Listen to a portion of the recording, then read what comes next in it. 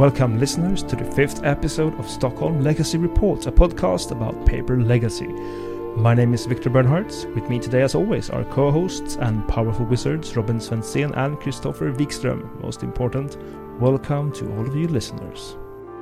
Hello. Hello everybody. How are you guys doing? Doing very fine. How are you? Doing okay. It's approaching vacation here in Stockholm. Yeah, I'm calling in from the tropical islands and the bayous of the world. I've been free for the last 2 weeks now, so I'm starting to get into vacation mode. We're happy for you. As you know, Stockholm Legacy Report can be found on the Top Deck tab. In today's episode, we will, as usual, discuss the Magic we have played during the past week. After that, we will introduce a new segment on one of the most important topics of Paper Legacy, basic lands. And lastly, we shall again knock on the door of the Apothecary of Archmage Christopher for our Summer Brew segment. Without further ado, straight to upkeep. Robin, how was your Magic week? I had a great Magic week. If you remember from last episode, I was going to play a tournament on Monday. Well, that didn't happen because there was a football game instead, which was basically a game of Magic as well. It was like the new one-drop Delver, but who forgot all of the counter magic at home, facing off against Accumulated Miracle, who forgot to pack the entreat. So it was a lot of attacks and a lot of removal, but we neither could finish the goal line in the end. So I did play some Bant Miracle on Wednesday though, and it was a really grind fest because the present players was playing Grixis Control, Bant Food Chain, and Bug Midrange, and I came to the playing field with a Bant Miracle, and I faced off against Grixis, and that deck is very good against white decks in my opinion, but also pretty bad against green decks. And the green side of Bant Miracle bailed me out. Uro, Sylvan Library, and Veil of Summer out on the board. And because of Veil of Summer, he had to board out all this discard, and together with his lack of clock, he had real trouble dealing with Teferi. I think I won both games by just playing Teferi and ticking it up, and he kept attacking it with the Strixes. And as soon as he committed a Snappy or something else to attack, I could just block with Endurance and remove it. Yeah, I mean, I've been watching some games on stream with Teferi this past week, and this card just seems absurdly great right now. Yeah, I think it has a place in any deck that can support it with its colors, because it really takes away the pressure of counter magic and flash threats such as Hull Breacher or Endurance. It's really strong to have in play. And then I play, let's say, 1.5 games against Christopher on Bug Control. I think he might be talking about that a little bit later, but I will speak of it from my side. And I lost the first game from a very powerful position when I could play my main deck Carpet of Flowers very early and deploy a Jace, the Mind Sculptor, ahead of the curve. But he could Green Sun for Leovold, and I killed the first one, but then he Green Sun for a second, and I had no answer to that. And then the Carpet kept giving him cards, and when I eventually found removal for the second Leovold, he was already so ahead on cards and could just keep protecting it. So I had to scoop from there, and game 2 was a real slugfest. And I came close to finish it, but I think I blew it because he was down to 3, and I had an Uro on attacks and a Hull Breacher to deny his draw engine. And it has made me a little bit of treasures, which I used to play a back to basics to sort of take away his options for his final turn. But he could claw back from there, abrupt the king, the Hull Breacher to get his draw engine going, and from there on it was just a slugfest. That was a really fun experience because I brought in carpets of flowers. So when you back to basics me and I just deployed the first carpet and then the second, the carpet did more damage. No, the back to basics did more damage to you, which was kind of funny. I also misjudged the amount of basics you had on board, I think, because I knew that you had one carpet, and I thought that well, if I basic him out now, he can only deploy like one colored threats, and that's fine. I don't want any more Leovolds and that kind of stuff. But then you had the two basics to complement the carpet, so you could decay. And I also think I boarded wrongly. This was a little bit of a rogue deck advantage, I think, because I took out the prismatic endings, which would have been great against carpet, Silver Library, and just being more removal against Leovold. And the Leovold, I boarded in more Terminus, which, I mean, in one sense it's good against Leovold because it doesn't target him, but on the other hand, it's really hard to put your Terminus back on the top of your deck without being able to brainstorm with the Leovold in play. So I think that may be a mistake in the boarding process. So speaking of Terminus, so this deck has become quite creature heavy, and I think that's sort of the nature of the game, that the creatures have become better and better, so even the control decks need to play more creatures. And when playing more creatures, the sweepers became a little bit worse. And I don't really like the Terminus all that much in this deck, because you usually have sort of a creature of your own in play, making it not as one-sided as you might want. And in the old Snoko decks, you could sort of deal with this by playing either the Snow Sweeper, which doesn't kill your Ice Fang Squattles, or you could play just Plague Engineer, which is a great one-sided sweeper. So I'm missing that kind of card for Bant Miracle, and I felt it very much in that game when you face a lot of Strixes or Ice Fang Squattles, because when you're on the plan to win with Uru, you don't really want to run that into Death Touch blockers, even if it's a recursive threat. And when you are in Bant colors, you don't have red for Blazing Volley, or I mean, I've even played the red Honda back in the days when Miracle was splashing red and when Check Prime was the nemesis, just to kill like 1-drops each turn.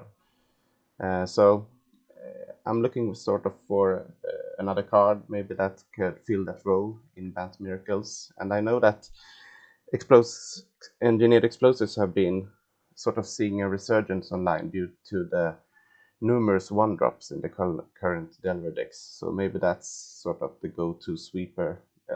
Not really a sweeper, except the sweeper.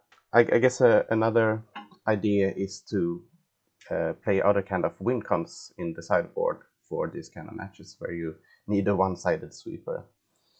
Maybe something that goes wide. Mentor comes to mind, but Jol Real is maybe a candidate as well, and you could also have a trusty old Entreat in the board, I guess, to board in. Yeah, I like the Entreat. I like the idea of. I mean, you know me. I've always been a player who likes to put creatures on the board and win with them. I mean, I'm not a controlled player in Legacy, at least at all. But I do miss the times when control decks won by deploying the one threat or casting the one spell, and then going with it. This sort of Ice Fang Quattle control game, it doesn't really sit with me. I would love for Entreat to Angels to be an actual win con. I don't know if that's sort of the best route to go, but I wish it to be the best route to go. Yeah, during Top Era, I think it was just so strong. I've seen board states where I was just thinking, I'm not really sure how the Miracles deck is gonna come back from this. they'll need to rip a terminus or something from the top, and then they just rip an entreat to make 6 angels, and you're like, oh yeah, and that's also a thing. They could also top deck that. Yeah, I mean, when you're facing a lot of just small roadblocks, which I guess Strixes and Ice Fangs is, that's the kind of threat that you want, that goes wide, and that you don't really care if it trades with the roadblocks, but you have something behind that can start beating. When Snoko was the best deck before Oko was banned, there was a lot of Snoko mirrors in paper play, and then I did play the 5-mana Garruk that also makes 3/3 with a plus. Oh my god! It's my best Garruk! Oh, you've played that? That's so great. I love that. I love that. Yeah, because it was a 5-drop, and so it couldn't be Decayed, which was the prime removal of Snoko. I mean, no one was actually playing Assassin's Trophy at that time, except for me, because I needed to beat your Planeswalkers, Victor. But I mean, here's Ugin. Yeah. But since it made a 3/3 each turn, it could raise Oko quite profitably. So it was really cool. And the minus, you draw cards equal to the highest power of creatures you control. So if you have a Uro in play, you draw 6 cards, which is, I mean, you win from there usually. Lights out in a mirror. Yeah. So that's an possibility, of course, to go back to that 5-mana Garruk. I am a strong endorser of you going back to that. I will buy you a drink next time we play if you go back to that. Yeah, I think it will be really good if everyone is playing like Prismatic Ending as their way to deal with non-creature threats, because it's really hard to make all of the 5 manas, I guess, to kill it. Another idea is to hardcast a Shark Typhoon versus non-red decks. Against red decks, the Pyroblast is a little bit too big of a risk, I think. But against bug decks, for instance, Shark Typhoon could be really good. Unless they play Endurance. Yeah. But I mean, if you hardcast it, you can just make a pile of 1/1s or 2/2s or... Oh, right, yeah, you go wide, that's true. Yeah, you go just wide by cantripping and playing forces. So I think that's a pretty cool strategy. And then there's always the possibility to fit a Natural Order and a Progenitus in your sideboard to board in. Oh my god. Now we're running deep. Make quick work of the control mirrors. You can always sacrifice your Garruk Beast tokens. Yeah, I think another card that might be pretty good in a control mirror, if you're in the Bant Miracles mirror, for the same amount of mana as Garruk, you can play the new Storm Ooze, which I think could present some very fun scenarios, because it also goes very wide for a very small mana investment in control mirrors. That's actually really cool to play a Storm card in a non-Storm deck. I like that very much. Yeah, it's I haven't seen it being played properly. I think besides Brian Cook in one of his Storm videos, or I might be imagining things, but it's a very cool card to try out in a non-Storm deck. Just like, yeah, Storm is 2 in the mirror. Here's the Ooze. Like, can you deal with it? Yeah, I mean, if you play a deck that already plays like 3 Carpet of Flowers post board, you will have enough mana to play like Brainstorm, Ponder, Swords Your Guy, and then play this Ooze and get a lot of power on board. So yeah, I think that's quite a possibility. Do you play Caracas? Of course. Yeah, so that's also good because you can bounce this. It's a legendary Ooze even. Yeah, it's beautiful. Ooh, it's gonna go so Beautiful wide. Ooze. Completely unpronounceable name as well. Ave Progenitor Ooze. I dodged the name. The Storm Ooze. Waiting for one of you to pronounce it. I always dodge those. I have actually been testing a little bit more on the other day. I've been brewing a Lands deck with Urza's Saga, but I think I will save that actually for another episode for the brewing session and talk a little bit about Urza's Saga Lands instead.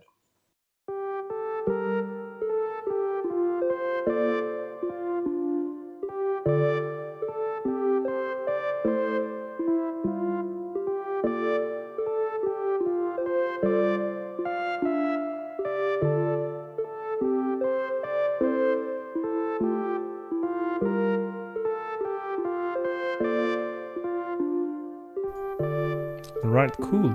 Thank you so much, Robin. That was a nice play report. Christopher, what went down on your side? So last week I said something in the lines of, I'm gonna try this Bug Witch with the new cards, but then I completely didn't.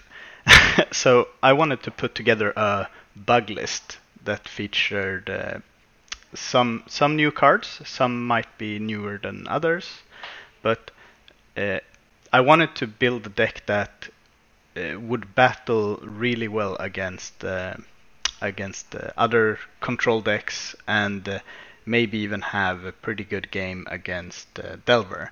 I'm not really sure how good this is against Delver though, but the deck that I brewed up was a kind of mini jab towards you two Star Wars lovers and your Jedi Knights deck. This is the Sultai Fighter, which I'm not a big Star Wars fan, so that pun literally took ages to make. But it is a very high quality pun. I'm gonna give you this is pun of the week. Nice. So the deck is, I wanted to draw a lot of cards, and I wanted to try Grist, the new Planeswalker, in a good shell. So what cards go well with Grist? I was thinking Meren probably goes really good with it. Toski.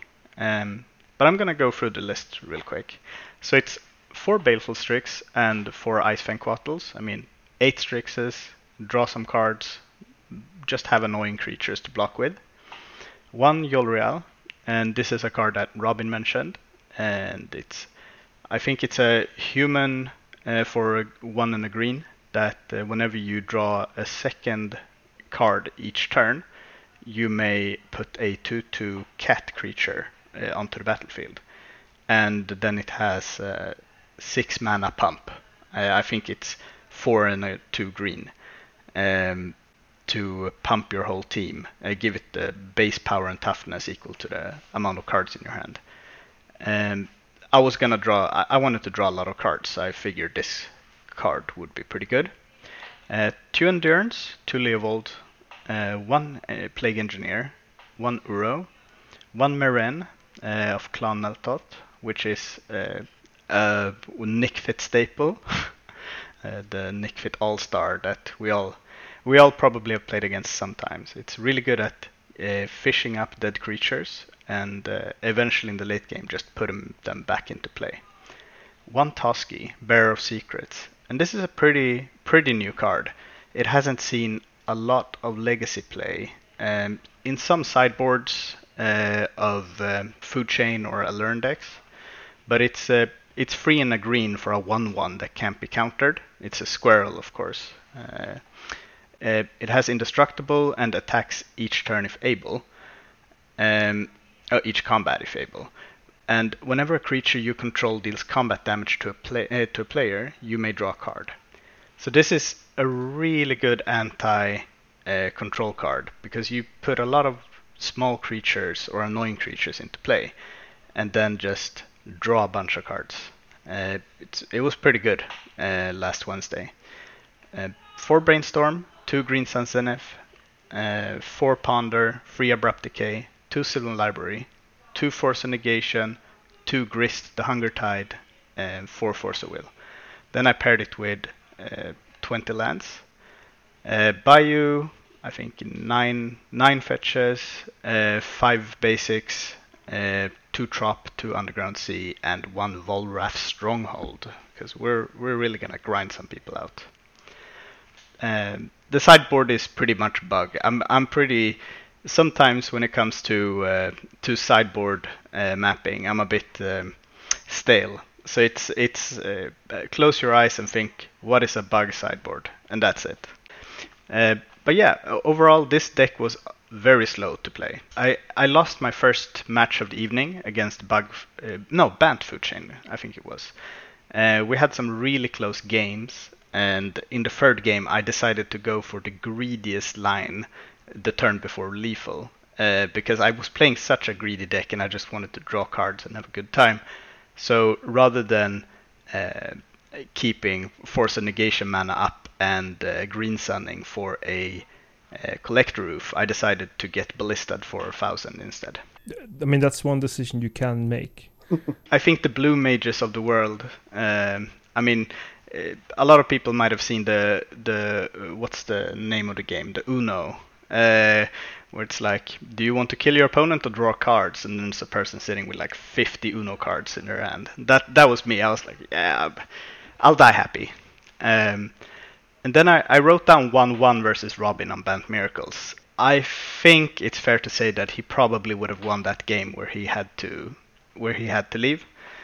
It was a very grindy set of games, and like I said, this deck is extremely annoying to play against if you're a control deck.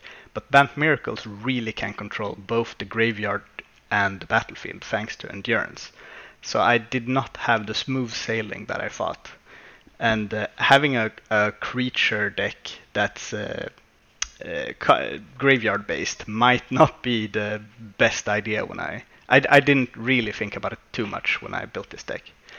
And finally we have a 1-0 versus Grixis Control, and this deck was even grindier than the other ones. I mulled to 6 and got one of my best cards in the matchup, Hymned, turn 2, which was Volrath Stronghold.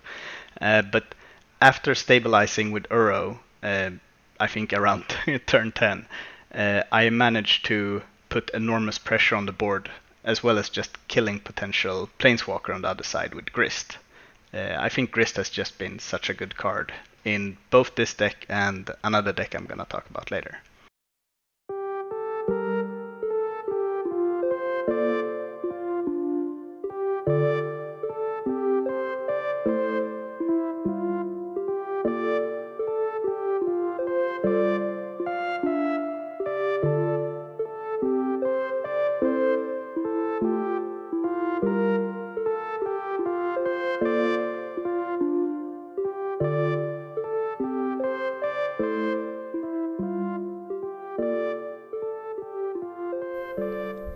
And with that, we're going to move on to our next key discussion. So, there is general consensus that the best Magic card of all time ever is Basic Island. But which island?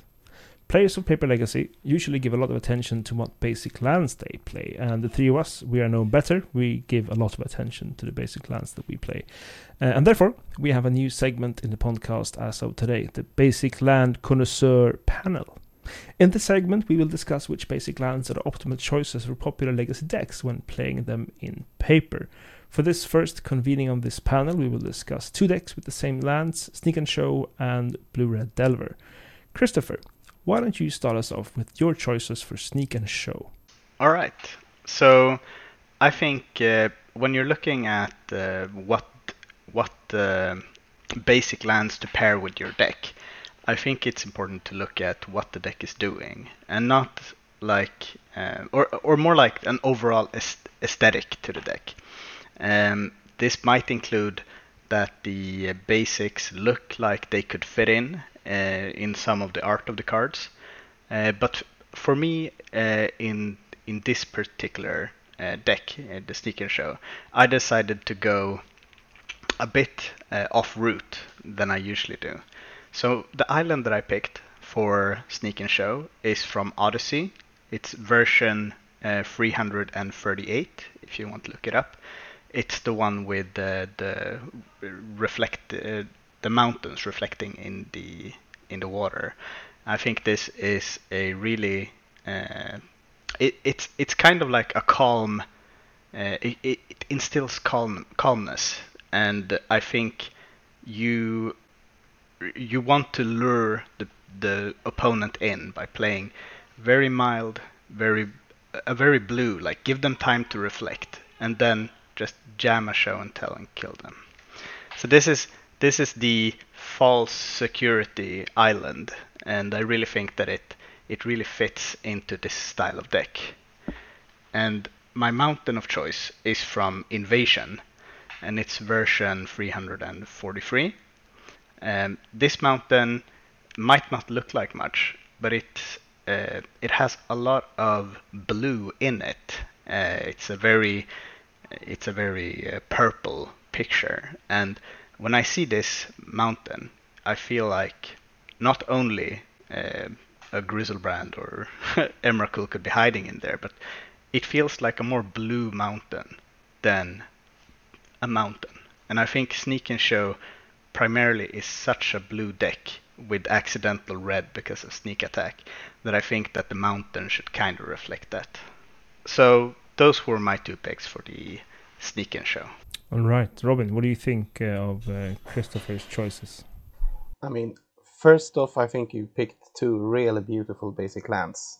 I mean, both of these lands are really beautiful to look at. So a very nice pick, and I like your reasoning. I have a similar idea, which we will come to, but I like your reasoning and I like your card choices, absolutely.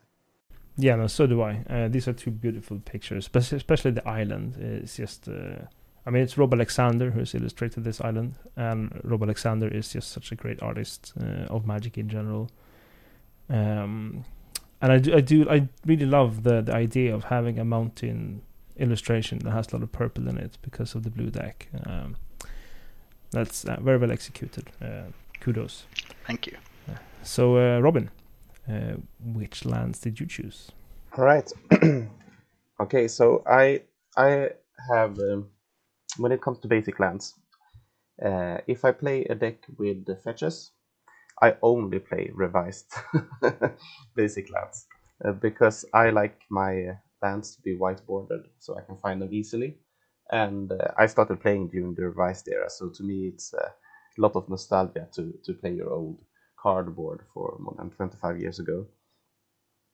But when I took on this challenge to find fitting lands for Sneak and Show, I had a similar idea to the one that Christopher had when it comes to sort of trying to represent the deck that with the lands, so sort of like the deck could take place in those lands.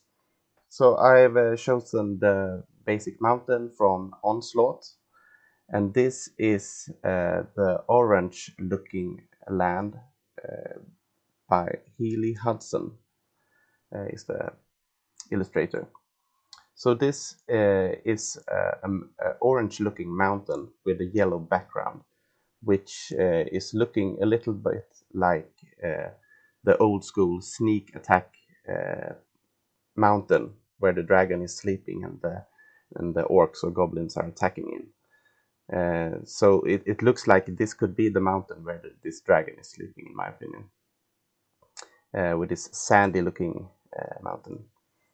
So the basic island for Sneak and Show, I have chosen a very dramatic island from Zendikar, which is a sort of a vortex in the sea, and there's some sort of cliffs hanging in the sky, and it looks like the place where Emrakul will appear after casting your Omniscience.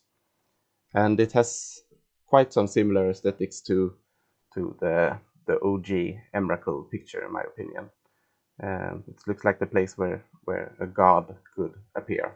I really do like these choices for Sneak and Show, especially the island with the idea of this is where Emrakul rests or could rest, and also the sneaky mountain.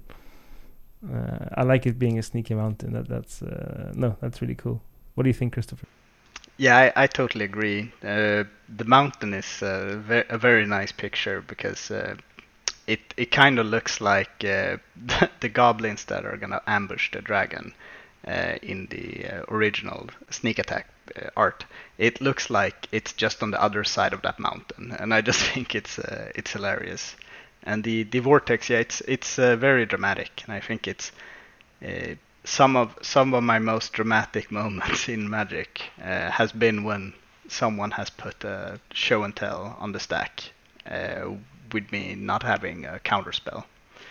And if anyone is curious to see what exact arts we're talking about, the island here was version 381, and the mountain is version 346. So let's talk about you, Victor. What's your general vibe for Sneak and Show? Yeah, for Sneak and Show, my philosophy on basic lands is that if a deck in Legacy feels like an old deck, sort of a format, not staple only, but a format ancestor, if you want. I think Sneak and Show is a deck that has been around. It felt like an old deck when I started playing Legacy, some 6-7 years ago. It felt sort of like an old thing already. And for any old deck like that, I just always go for beta basic lands, as a principle of it being sort of vintagey. Not vintage in the format sense, but vintage as in sort of the literal sense of something being vintage. And I've chosen what I think is the best island in the game, version 1, which is the purple island on a yellowy purple sunset by Mark Poole. I love this island so much. I used to play a Merfolk deck with 13 of these, and that was just gloriously beautiful. And for the mountain, I have chosen version 2, which is the Blue Mountain, I guess, by Douglas Schuler from Beta. Just because I think that's the best illustration of the beta mountains. So I've taken my 2 favorite beta basic islands and mountains, and I did jam this in the deck when I did play Sneak and Show for a while, and I was very happy about that. Yeah, I think these are classics. They are very beautiful lands. You can't argue with it. I love the Mark Pole island. I used to play it also in Merfolk actually, and so I'm a big fan of it. All right, let's move on to Blue Red Delver. Let's start off with you, Robin, because you've actually played Blue Red Green. I mean, you've played Rug Delver for a while when you at least sling these cards. What did you choose for Delver? Absolutely. When you play Rug Delver, you only play your duel, so you don't have to think about the basics. But in Blue Red Delver, I would also play just the revised. But when I picked the perfect lands for Blue Red Delver here, I had a similar idea as in the Sneak and Show section, that I wanted to find sort of the homes for some of the most iconic cards in this deck. And to me, Delver is all about days and wastelands, but those cards are, I couldn't really find anything to pair with them. So I chose the namesake card instead, Delver, to try to work with. So the Delver of Secrets is sort of a scientist that is getting trapped by his own experiment, becomes an insecticide aberration that will attack your opponent. So it's some sort of scientist, and I found a fitting home for him in the Ravnica Allegiance Guild kit, where there's a beautiful city painted by Alanya Danner, which looks like a place where this scientist could live. And the red land, the mountain, I think of red as the color in Delver, which is mostly there for the reach and the removal, as in the lightning bolt. And when you play the lightning bolt, it's of course the original art. And I found a land that I thought felt a lot like the place where this lightning bolt is actually taking place, which is from the 10th set. It's a mountain, a reddish, sort of orange looking mountain. It's painted by Glenn Angus. It has a lot of different peaks. It resembles the picture of the lightning bolt from the original Alpha Beta. I love the RPG route that you take here. I remember when I first started playing Magic, way back when, I also read the Magic comics, which were horrendously bad, but it did feature sort of some wizard walking with what was the comic version of Scathed Zombies, which is a 2 and a black for a 2/2 zombie vanilla creature. Right, so he walks through these cities with these scathed zombies behind him. That's nice. And in this sense, you go to the mountain where you actually cast Christopher Rush's lightning bolts. I'm a huge fan. I also like the little story time behind the island and the scientist gone too far. It gave me some in my head when you were reading it. I heard Jeff Goldblum from Jurassic Park. Yeah, but nature finds a way, or whatever he says. I had that, but scientist is gonna science, and that. Hopefully, when you're playing against this human, it's not gonna blind flip turn one every time. Hopefully, the science will take some time. I mean, this is going a little bit against the convention to play like snow basics in every deck to sort of mask which deck you are playing. This is more like, you see the city, you see who lives there, you know what's gonna come. I like it though. Like, why would you want to go in a paper legacy tournament and mask what you're playing? So, Christopher, which are your lands for Blue Red Delver? I went really hard on Douglas Schuler for this. So, the island that I picked is actually from Mirage. It's version 336, and it's there are some violent waves in front of a very sharp mountain, and the mountain that I picked is from Arabian Nights. For a lot of people, this land doesn't need any introductions. I think it's version 78, but it's the only mountain in Arabian Nights, and it's a classic. It's very beautiful, and I think Douglas Schuler overall makes fantastic lands. Like we mentioned earlier, he made the mountain from Beta that Victor talked about, and these were my picks for Blue Red Delver. They are just really robust, I think.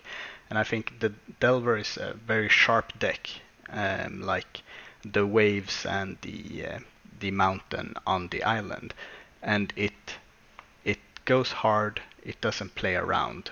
It's solid and has been one of the better decks in the format for a long time. It's the glorified burn, but with a lot more play to it, and I think these decks are preparing your opponent for a hard time. I really like how these lands are sort of mirroring each other. They look a little bit like that it's the same mountain that you're seeing, but from different sides or something like that. They are really nice together. Yeah, I was thinking the same. I mean, you can see it's the same artist from different years. And they really play really well against each other. I also love how in the island the sky is blue, but in the mountain the sky sort of has the same color as the mountain itself. It's kind of orangey. It has some blue in it as well, but it almost implies like there's a forest fire going on in the background, or something is happening here, because the sky is not your normal sort of blue sky. And there's also a very dark silhouette of the fir trees in the front, also, I guess, to me, suggesting either a heavy sunset out of the picture or a fire going on. But the composition is beautiful. So, Victor, tell us about your pick for Blue Red Delver. So my choices for Blue Red Delver are, these are cheeky. I have chosen as the island. It's from Strixhaven, and the mountain is also from Strixhaven. Island painted by Lukas Stancic, and the mountain is painted by Jonas de Roo. These two lands are, of course, from the latest standard legal set, and I've chosen these because Blue Red Delver currently holds the position as the number one deck in Legacy. Sort of, if we were to see sort of competitive play currently on Twitch, sort of Star City Games would have a Legacy tournament, Blue Red Delver would be everywhere. And the players who try to spike these tournaments, they always have had sort of the opposite of what we want to. Most of them, at least. Not people like Ray Duke, but a lot of players will sort of, instead of going for the most beautiful land, they will just like, nah, I don't really care about the land art. I'm just going to put any lands, because also I'm not going to bring sleeves or a play mat. I'm going to buy some sleeves when I get there, to sort of try to play it cool And that's why they always, as like this indie move, go for the just sort of any basics that I can find on sites from Draft Chaff, which would then be these two Strixhaven lands, because they would be lying around somewhere. I of course think this is the completely wrong way to choose your basic lands. But since Blue-Red Delver is such a powerhouse and such a spiky deck at the moment, they are going to play these lands. I really like your reasoning here. These lands really scream that you also choose your days from Eternal Masters and like M20 Lightning Bolt, something like that. Yeah, and I think if I'm gonna be mega cheeky, sure, these are some new basics. I'm not gonna hate, but they're at least older than 11 of the 15 threats of Blue-Red Delver. So I think it's fair game. I mean, what happened? Like I woke up one morning and 11 of the 15 threats of Blue-Red Delver were newborn. Time goes fast, guys. This is just you getting old, Christopher. Yeah, it's true. I mean, me and Robin, we've been sort of past the sort of early middle age mark for some time now. You're approaching it, and this is just how it feels. Everything just seems to go really quick in society these days. I don't know what's going on. Welcome to the other side.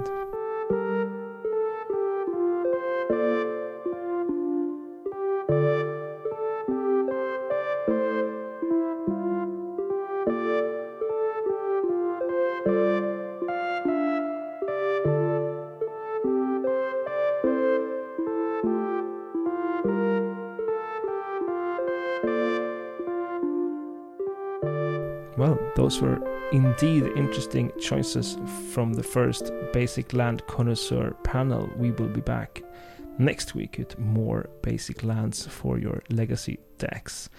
Now, Christopher, it's time we paid a visit to the apothecary. What are we sampling today from your brews? So today I'm gonna disappoint everyone a little bit. I'm gonna feature a deck that I've actually seen this week. Some short things about me. Besides playing the brew that I mentioned earlier with the bug deck, I also jammed a couple of games with Bagaluran. I've played a lot of Bagaluran in my days, and it's been my deck of choice in a variety of different metagames. I played it religiously during Top Miracles, especially towards the end, because I found it had a really good matchup. And I have, even before and after the top ban, just been tuning the deck with an obsession. One of my last big paper tournaments with the deck was in GP Bologna, where I played the deck and I thought it was just great in that meta game. A lot thanks to Oko, and I actually managed to squeeze 93rd place and even cash, which was really great for my salami budget. So why am I talking about this now? The reason why the meta was very good for Aluren was due to Oko, which really needs no introduction. However, how is this all relevant to my summer brewing? I always keep myself posted and updated when it comes to Aluren tech, and I always try new tech when new cards come around. And Modern Horizons really brought some new players to the field. My initial thoughts were mainly focused on endurances. A lot of green players had their eyes on. The deck has been pretty soft to graveyard-based strategies in the past, and I just saw a lot of potential for a big flash creature that's just very good at disrupting Delver or Reanimator. But then I saw one of the greatest Aluren players and minds out there, Otaba, that had put out an extremely sweet list together that not only featured endurances, but also Grist the Hunger Tide. And the deck looks like this. So 4 Birds of Paradise, 3 Cavern Harpy, 4 Ice Fanquatl, 2 Endurance, 1 Ukima, Stalking Shadow, 3 Uro, 4 Brainstorm, 4 Ponder, 3 Abrupt Decay, 1 Sylvan Library, 3 Grist, 3 Aluren, 4 Force of Will. 1 Bayou, 4 Misty Rainforest, 3 Polluted Delta, 3 Vista, 6 Basics, and then one of each 1 Trop, 1 Underground Sea, and 1 Verdant Catacombs. The sideboard was 2 Endurance, 1 Flusterstorm, 1 Hull Breacher. I chose to play 2 Hull Breachers rather than adding the Flusterstorm. Free Plague Engineer, 2 Carpet of Flowers, 2 Veil of Summer, 2 Force of Negation, 1 Fourth Grist, and a Force of Vigor. So when I tried this deck out, I realized that this deck kind of plays differently from what I'm used to with Alern. It had a lot less raw card advantage than the deck usually has, and the deck plays a lot of mana sources. We're looking at 21 lands with 4 Birds of Paradise. It felt really unstoppable in the late game, as it presented some sort of inevitability. What this deck can do, even if you've lost your combo win con due to either it getting exiled, you had to pitch it to force, or you don't have the ability to finish your opponent off. Like your opponent is looping a Glacial Chasm or Solitaire Confinement, and you have Ukima, so you can't really target them, or they can't take damage. You can find some really interesting lines with this deck. And I played against Robin. I'm not going to talk too much about his Lance Brew, but we ended up in a situation where he had a Glacial Chasm, and I couldn't really deal with it. I couldn't deal the points of damage that I wanted, and he was getting close to just being able to loop Urza Sagas, which is going to kill you. It's bad for your health. So what the deck could do instead was just draw almost the entire deck with Uro and Harpy with Alern in play, brainstorm 2 Grist to the top, play Grist and plus it to threaten ultimate next turn, which drains, it deals damage, it causes loss of life equal to the amount of creatures you have in your graveyard, which when you go to discard and discard everything but 4 forces, 2 endurance and an Uro, it's gonna be enough. And to break this up also for the opponent is very hard. You can counter a lot of their spells because you just have a lot of forces in your hands. And if they have some way to mess with your graveyard, you can endurance yourself, put the graveyard back into your library, and just repeat the process again. Just draw all of your cards with Uro, threaten the same board state next turn as well. You can either do this until your opponent dies by natural mill, or until they can't handle the problem that you have created. So, yeah. I think this version of Alern is extremely cool. It's very different from what I'm used to, and I'm going to be working on it for a couple of weeks now, because I'm usually brewing a lot of Alern, and seeing this kind of configuration really gave me some, what can you say, some urge. It tickled my obsession, and I'm back on the Alern train for the upcoming weeks. I look forward to hopping on this train, even though it's going to probably run me over instead, as it has in the past. And that's all we had for this week, folks. We hope you've enjoyed our time with us. If someone wants to reach out, where can we be found, Robin? You can find me on Facebook, which is my primary Magic channel. And yeah, you can find me on Twitter. I'm at MonolithMTG. And you can find me on Twitter as well at Disco Drogo. Thank you, Robin Svensson and Christopher Wikström. My name is Victor Bernhards. Our amazing music is written by Frönes. You should check them out on Spotify. Until next time, make sure to climb the right Alps and steer clear of dangerous places in archipelagos.